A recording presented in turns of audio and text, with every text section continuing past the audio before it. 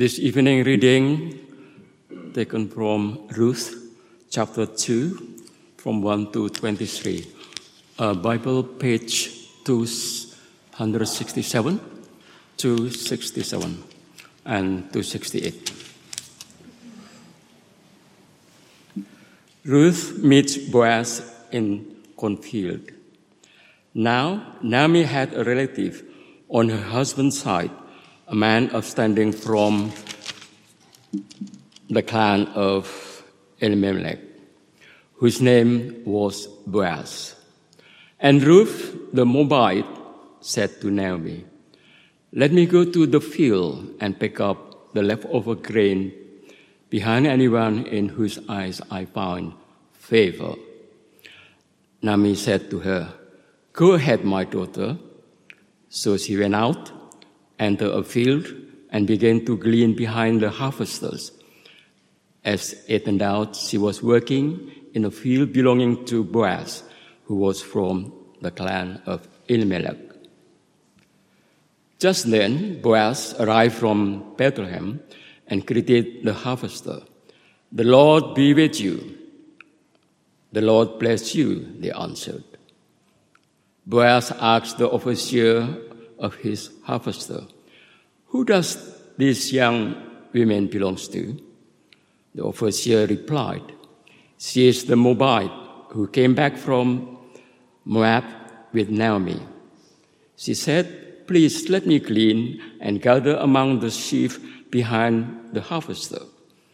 She came into the field and remained there from morning till now, except for a short rest in the shelter. So Boaz said to Ruth, "My daughter, listen to me. Don't go and glean in another field, and don't go away from here. Stay here with the women who work for me. Watch the field where the men are harvesting and follow along after the women. I have told the man not to lay a hand on you. And whenever you are thirsty, go and get a drink from the water jar the men have filled."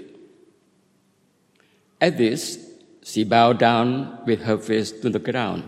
She asked him, "Why have I found such favor in your eyes that you notice me, a foreigner?" Boaz replied, "I've been told all about you have done for your mother-in-law, seen the death of your husband, how you left your father and mother and your homeland and came to live with a people you did not know before. May the Lord repay you for what you have done. May be richly rewarded by the Lord, of God of Israel, under whose wings you have come to refuge. May I continue to find a favor in your eyes, my Lord," she said. "You have put the ease by speaking kindly to your servant, though I do not have the standing of one of your servants." At mealtime, Boaz said to her, "Come over here, have some bread and dip it in the wine vinegar." When she sat down with the harvester, he offered her some roasted grain. She ate all she wanted and had some left over. As she got up to the glean, Boaz gave orders to his man, "Let her gather among the sheaf and don't reprimand her.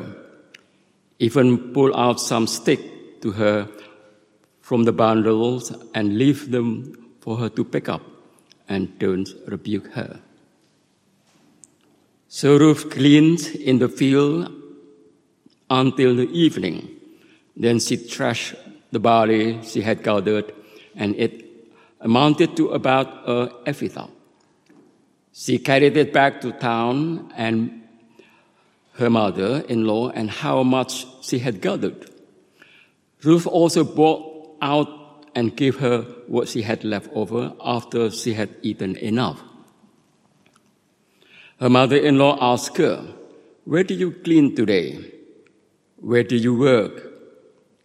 Blessed be the man who took notice of you." Then Ruth told her mother-in-law about the one at whose place she has been working. "The name of the man I work with today is Boaz," she said. "The Lord bless him," Naomi said to her daughter-in-law. "He has not stopped showing his kindness to the living and the dead," she added. "The man is our close relative. He is one of our guardian redeemers." Then Ruth the Moabite said, "He even said to me, 'Stay with my workers until they finish harvesting all my grain.'" Naomi said to Ruth, her daughter-in-law, "It will be good for you, my daughter, to go with the women who work for him, because in someone else's field you might be harmed." So Ruth stayed close to the women of Boaz to glean until the barley and wheat harvests were finished, and she lived with her mother-in-law. This is the word of the Lord. Thank you, Topo. Great socks, by the way, Topo. I should get some spotty socks. Good evening, everybody.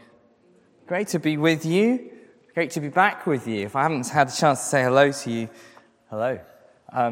Thank you also for those who've been looking after the services, particularly in the evening. Jamie, thank you very much for all you've been doing. It's great tonight. Thank you, band. It's great to be led in that way tonight. Thank you. Keep that passage open in front of you. Shall we pray, and I'll stop wittering.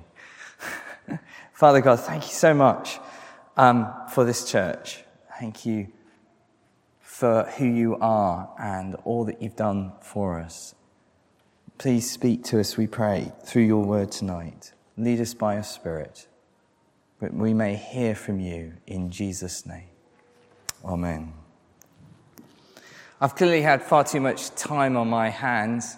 I've been working out what my top 10 favourite songs of all time have been. That's what sabbaticals do to you. You have far too much time on your hands. And one of the songs that I came up with, I'll read you a verse, I won't sing it. And if you're of a certain age, you can tell me whether you know who the artist is. It's a game, okay? It's okay. Many years have passed since those summer days among the fields of barley. See the children run as the sun goes down among the fields of gold. The young people will be like, "What? That's I don't no idea." You have to be kind of 40. Sting. Who said that? It's a fellow. You said yes. It was Sting. Fields of Gold. I love that song. I love that song because it reminds me of a time when I was young and I used to walk through fields of gold. And I'm going to be all romantic tonight. It's a romantic passage. It's going to get all romantic. It reminds me one of my favourite times as a child was harvest time. Because you looked out to the window and you just saw fields of gold. And this song, it's very emotive for me. And I can even sort of smell it now, the smell of it. And if you've ever been out in the fields, if you're farming kind of background, Will know what it's like. You can smell it in the air, the harvest. And the barley gently sways in the wind, and it's beautiful. I love that time of year, watching the great combine harvesters come and chew up the barley. I can go on about this all night. And I remember watching them, and they were huge. But the thing about a combine harvester is you can't get into the corners of the field very easily. And guess what? They leave a little bit of the corn in the corners. And because I was a kid and I didn't have anything else to do, because we didn't have TikTok Somebody mentioned TikTok. I used to go and glean the barley out of the wheat. I didn't have a lot to do, okay? I was on a farm, okay? And that's what I did. And so gleaning, all that to really say, is what we've got here in this passage in Ruth. But it was more than just what I was doing as a kid growing up on the farm, just a bit of gleaning and mucking about in the fields. It really was very important for the people in that time. It was actually a command by God. God had commanded the farmers not to be too efficient of clearing the fields because of orphans and foreigners and the fatherless, the widow, the poor were to have an opportunity to pick up what was left, to go into those corners and those bits and to pick up what was left so that they could feed themselves. And you can read all about it in Leviticus 19 and go home and look at it in Deuteronomy 24. You see, the law, God had made provision for the most vulnerable in society. And that's what's happening in Ruth 2. We are in these fields of gold, to put it as Sting was saying. And chapter 1 was very much about Ruth and Naomi coming back from Moab. And chapter 2 is there's more dialogue, there's more interaction. And we discover here a lot about God and what God is like. And it should excite us. I hope you get excited by it tonight, because there's a lot to excite us here about the character of God. So you can imagine if you're walking in these fields of gold tonight, think about what God is like, because he's great.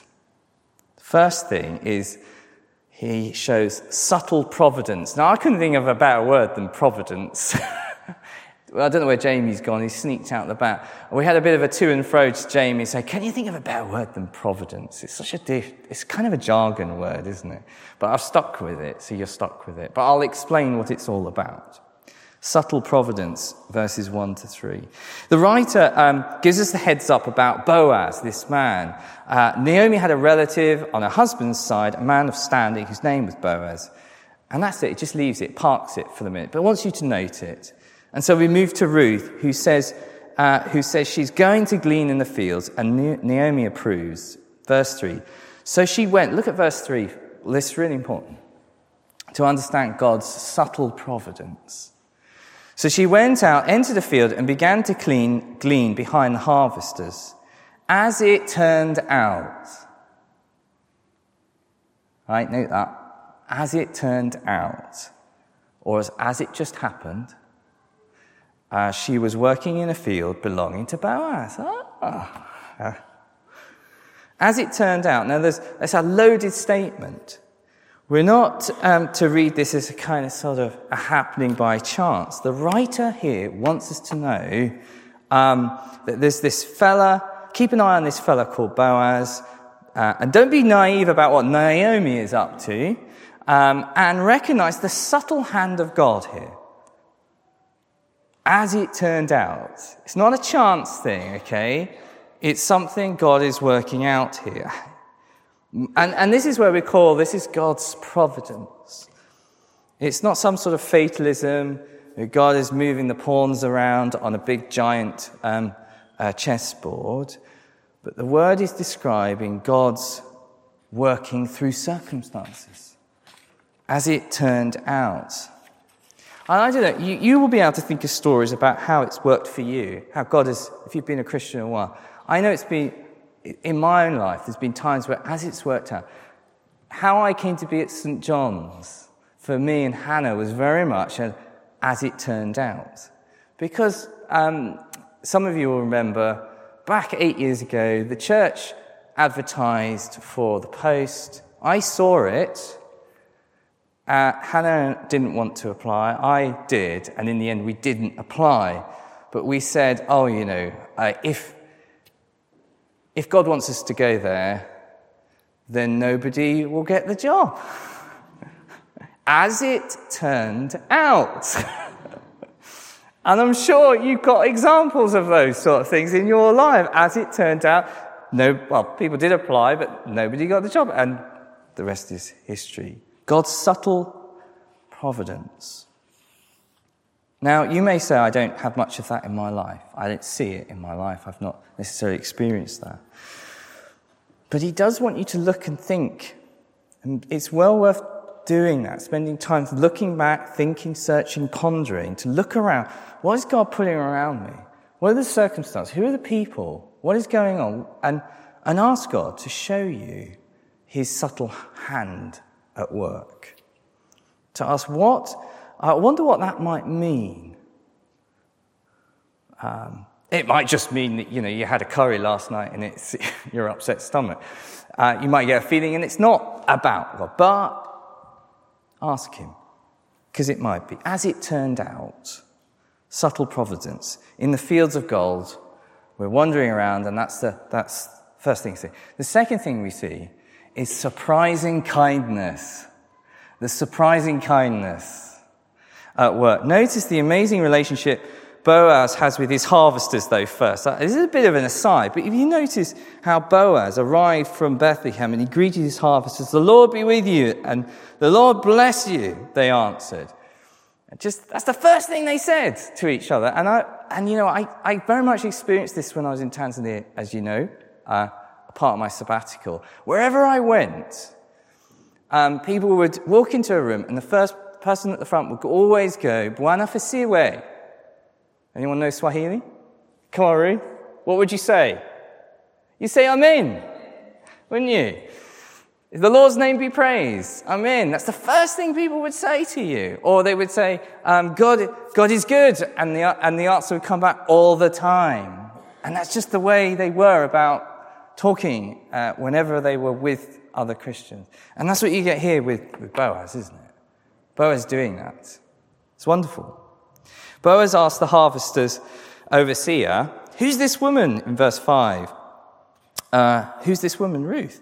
And then he addresses Ruth with such kindness. In so many levels, it's so kind. He gives her permission first of all, to glean. The overseer had probably done that already, but he confirms it. Secondly, he gives protection. Do you see that in verse 9? "I have told the men not to lay a hand on you." You've got to remember, this is the time of the judges. What was it like during the time of the judges? Everyone did as they saw fit. It was a lawless kind of time. So Boaz gives protection. He gives permission. He gives protection. And then finally, he gives provision in verse 9. "Go and get a drink from the water jars." He's offering provision, water. That wouldn't have been a given for somebody in her position.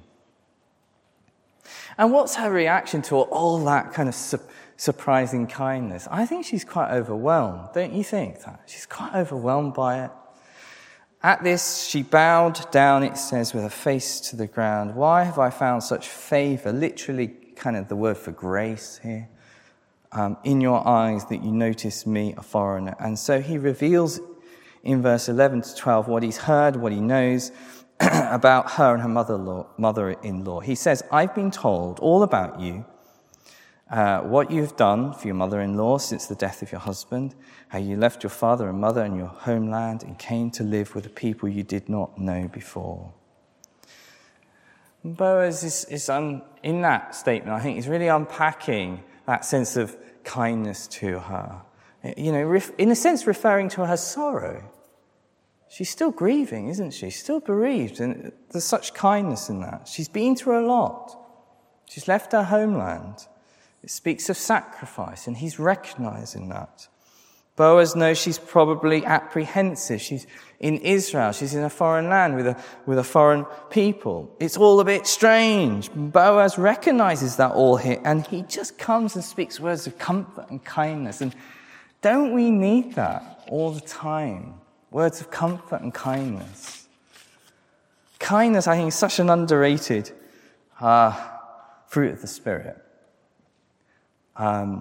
It has that ability, sometimes kindness, when you experience it, of overwhelming you because it's so unexpected and we just don't expect it. Sometimes, incidentally, small acts of kindness can have such a big impact on each other. Notice the impact on Ruth, verse 13. May I continue to find favour in your eyes, my Lord. You've put me at ease by speaking kindly to your servant. She was put at ease. There was a calmness to her. And this, what we see in Boaz's character is in a sense, it points us to God's character, doesn't it? What God is like. And it reminds me of the character of God, of how he wants to show that kind of surprising kindness to us and comfort us. It reminded me of Isaiah 40. You know how that begins when they come back from exile. He says, comfort, comfort my people. Says your God, speak tenderly to Jerusalem and proclaim to her that her hard service has been completed, that her sins have been paid for, that she has received from the Lord's hand double for all her sins. Comfort, comfort. Speak kindly. And so our witness to others should be like this. In our preaching, in our life together, in our fellowship, it should be imitating this. We meet in fields of gold, surprising kindness. And that should flow out from God's people. You know, yes, I've been reflecting on, yes, our preaching and our speaking does need to be searching, it does need to reveal, it does need to expose where there is sin and failure. But as we do that, it must show comfort and kindness of God, because he's such a kind and comforting God. You know, in a group of any size, a group like tonight, there will be people who are in that Ruth place right now, feeling a bit vulnerable, feeling overwhelmed, feeling that they're in a foreign land, perhaps that they are, or you are, bereaved, apprehensive, and need of comfort and kindness. Well, know that God is a God of comfort and kindness. It's not that God kind of mollycoddles you, but there's a sense of it's kind of just that sense that God is far kinder than sometimes we really realize. He's really kind. He wants to comfort us and speak words of comfort, as Boaz does here. So, thirdly, as we wander through the fields of gold, what we discover is tangible security. Tangible security. Verse 12, Boaz says, "May the Lord repay you for what you've done. May you richly reward by the Lord, the God of Israel, under whose wings you have come to take refuge." It's quite a stunning verse, isn't it, actually? Because it's a concrete statement of reassurance, of security, coming under the wings of God. That's a great image, isn't it? The wings of God, of protection and security. And Boaz seeks to give Ruth a sample of that in the way that he acts towards Ruth. So that's what God is like, secure wings of security. And Boaz tries to give Ruth a glimpse of that in the here and now, of what that's like. Verse 14, at meal times, Boaz said to her, "Come over here, have some bread and dip it into the wine vinegar." When she sat down with the harvesters, he offered her some roasted grain. She ate all she wanted and had leftovers. That's the God we worship.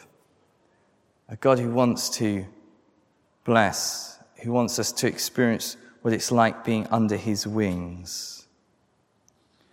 What we need to see was, sure, Boaz prays for protection over her, but he makes the prayer in verse 12, but he also wants to show us that he's modelling it, isn't he? He's modelling it, that kind of security to her, and therefore he's reflecting God's character. You know, he's sort of saying, if you think I'm generous, God's even more generous. Just wait till you see what the Lord is like in this land, in Israel. All that she longed for. So we need to reflect as God's people, don't we, God's character accurately As he shows us this unbelievable, tangible security, we reflect that to those around us, because God is compassionate and gracious. He's slow to anger and abounding in love. That's what we're supposed to be like. We're supposed to model that tangible security to those around us, because that's what God is like.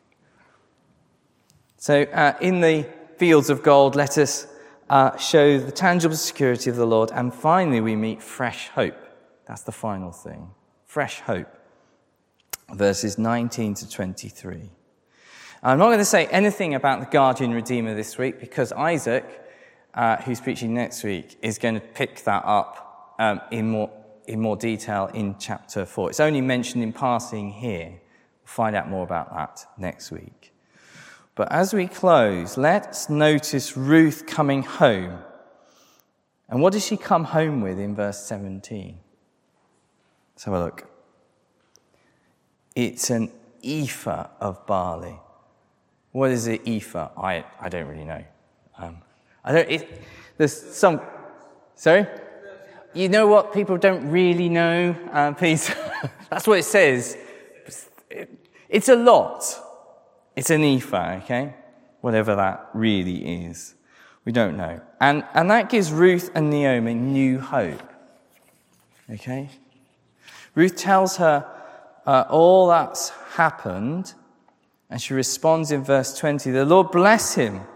Naomi said to her daughter-in-law, "He has not stopped showing kindness to the living and the dead."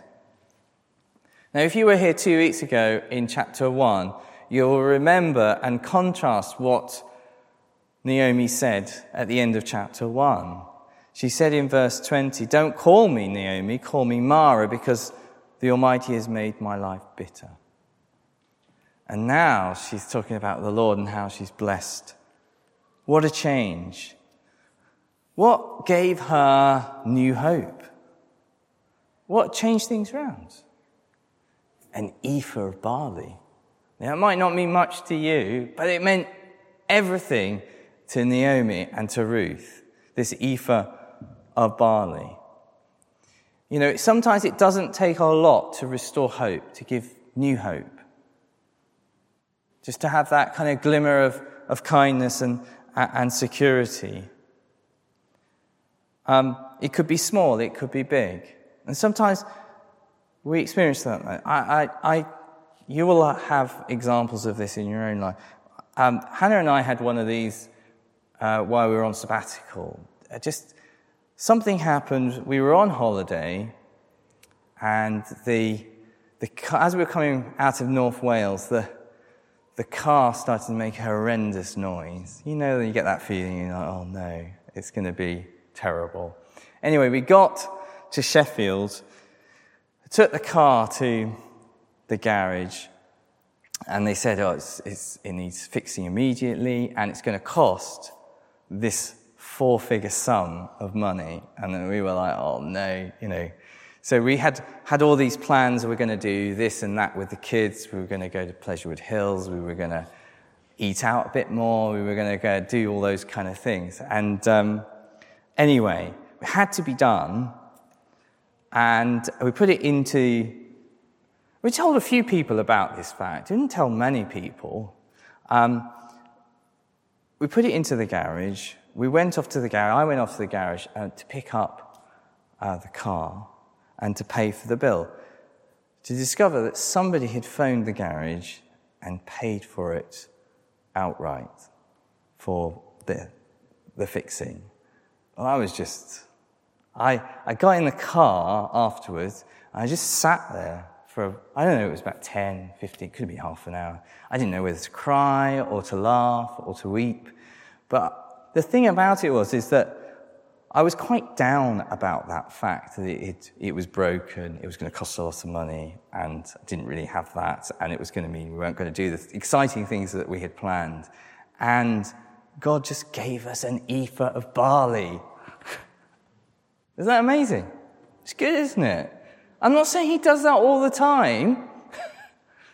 You know, it'd be nice if we got that money all the time, but he doesn't do it all the time. But just sometimes when you get to that point when life perhaps is An act of kindness, an ephah of barley is all it takes. It didn't really matter how much it was. It was just the fact it was done and God was kind. I have no idea who did it, but I'm just very thankful to God for it.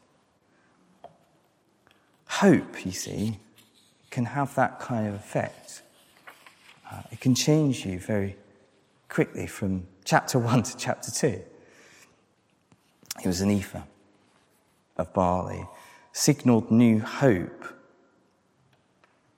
Look, we've come to the end of our time. One of the things that I've been reflecting on over these last few months is the way in which places are very important, and reflecting on the way that is for us. And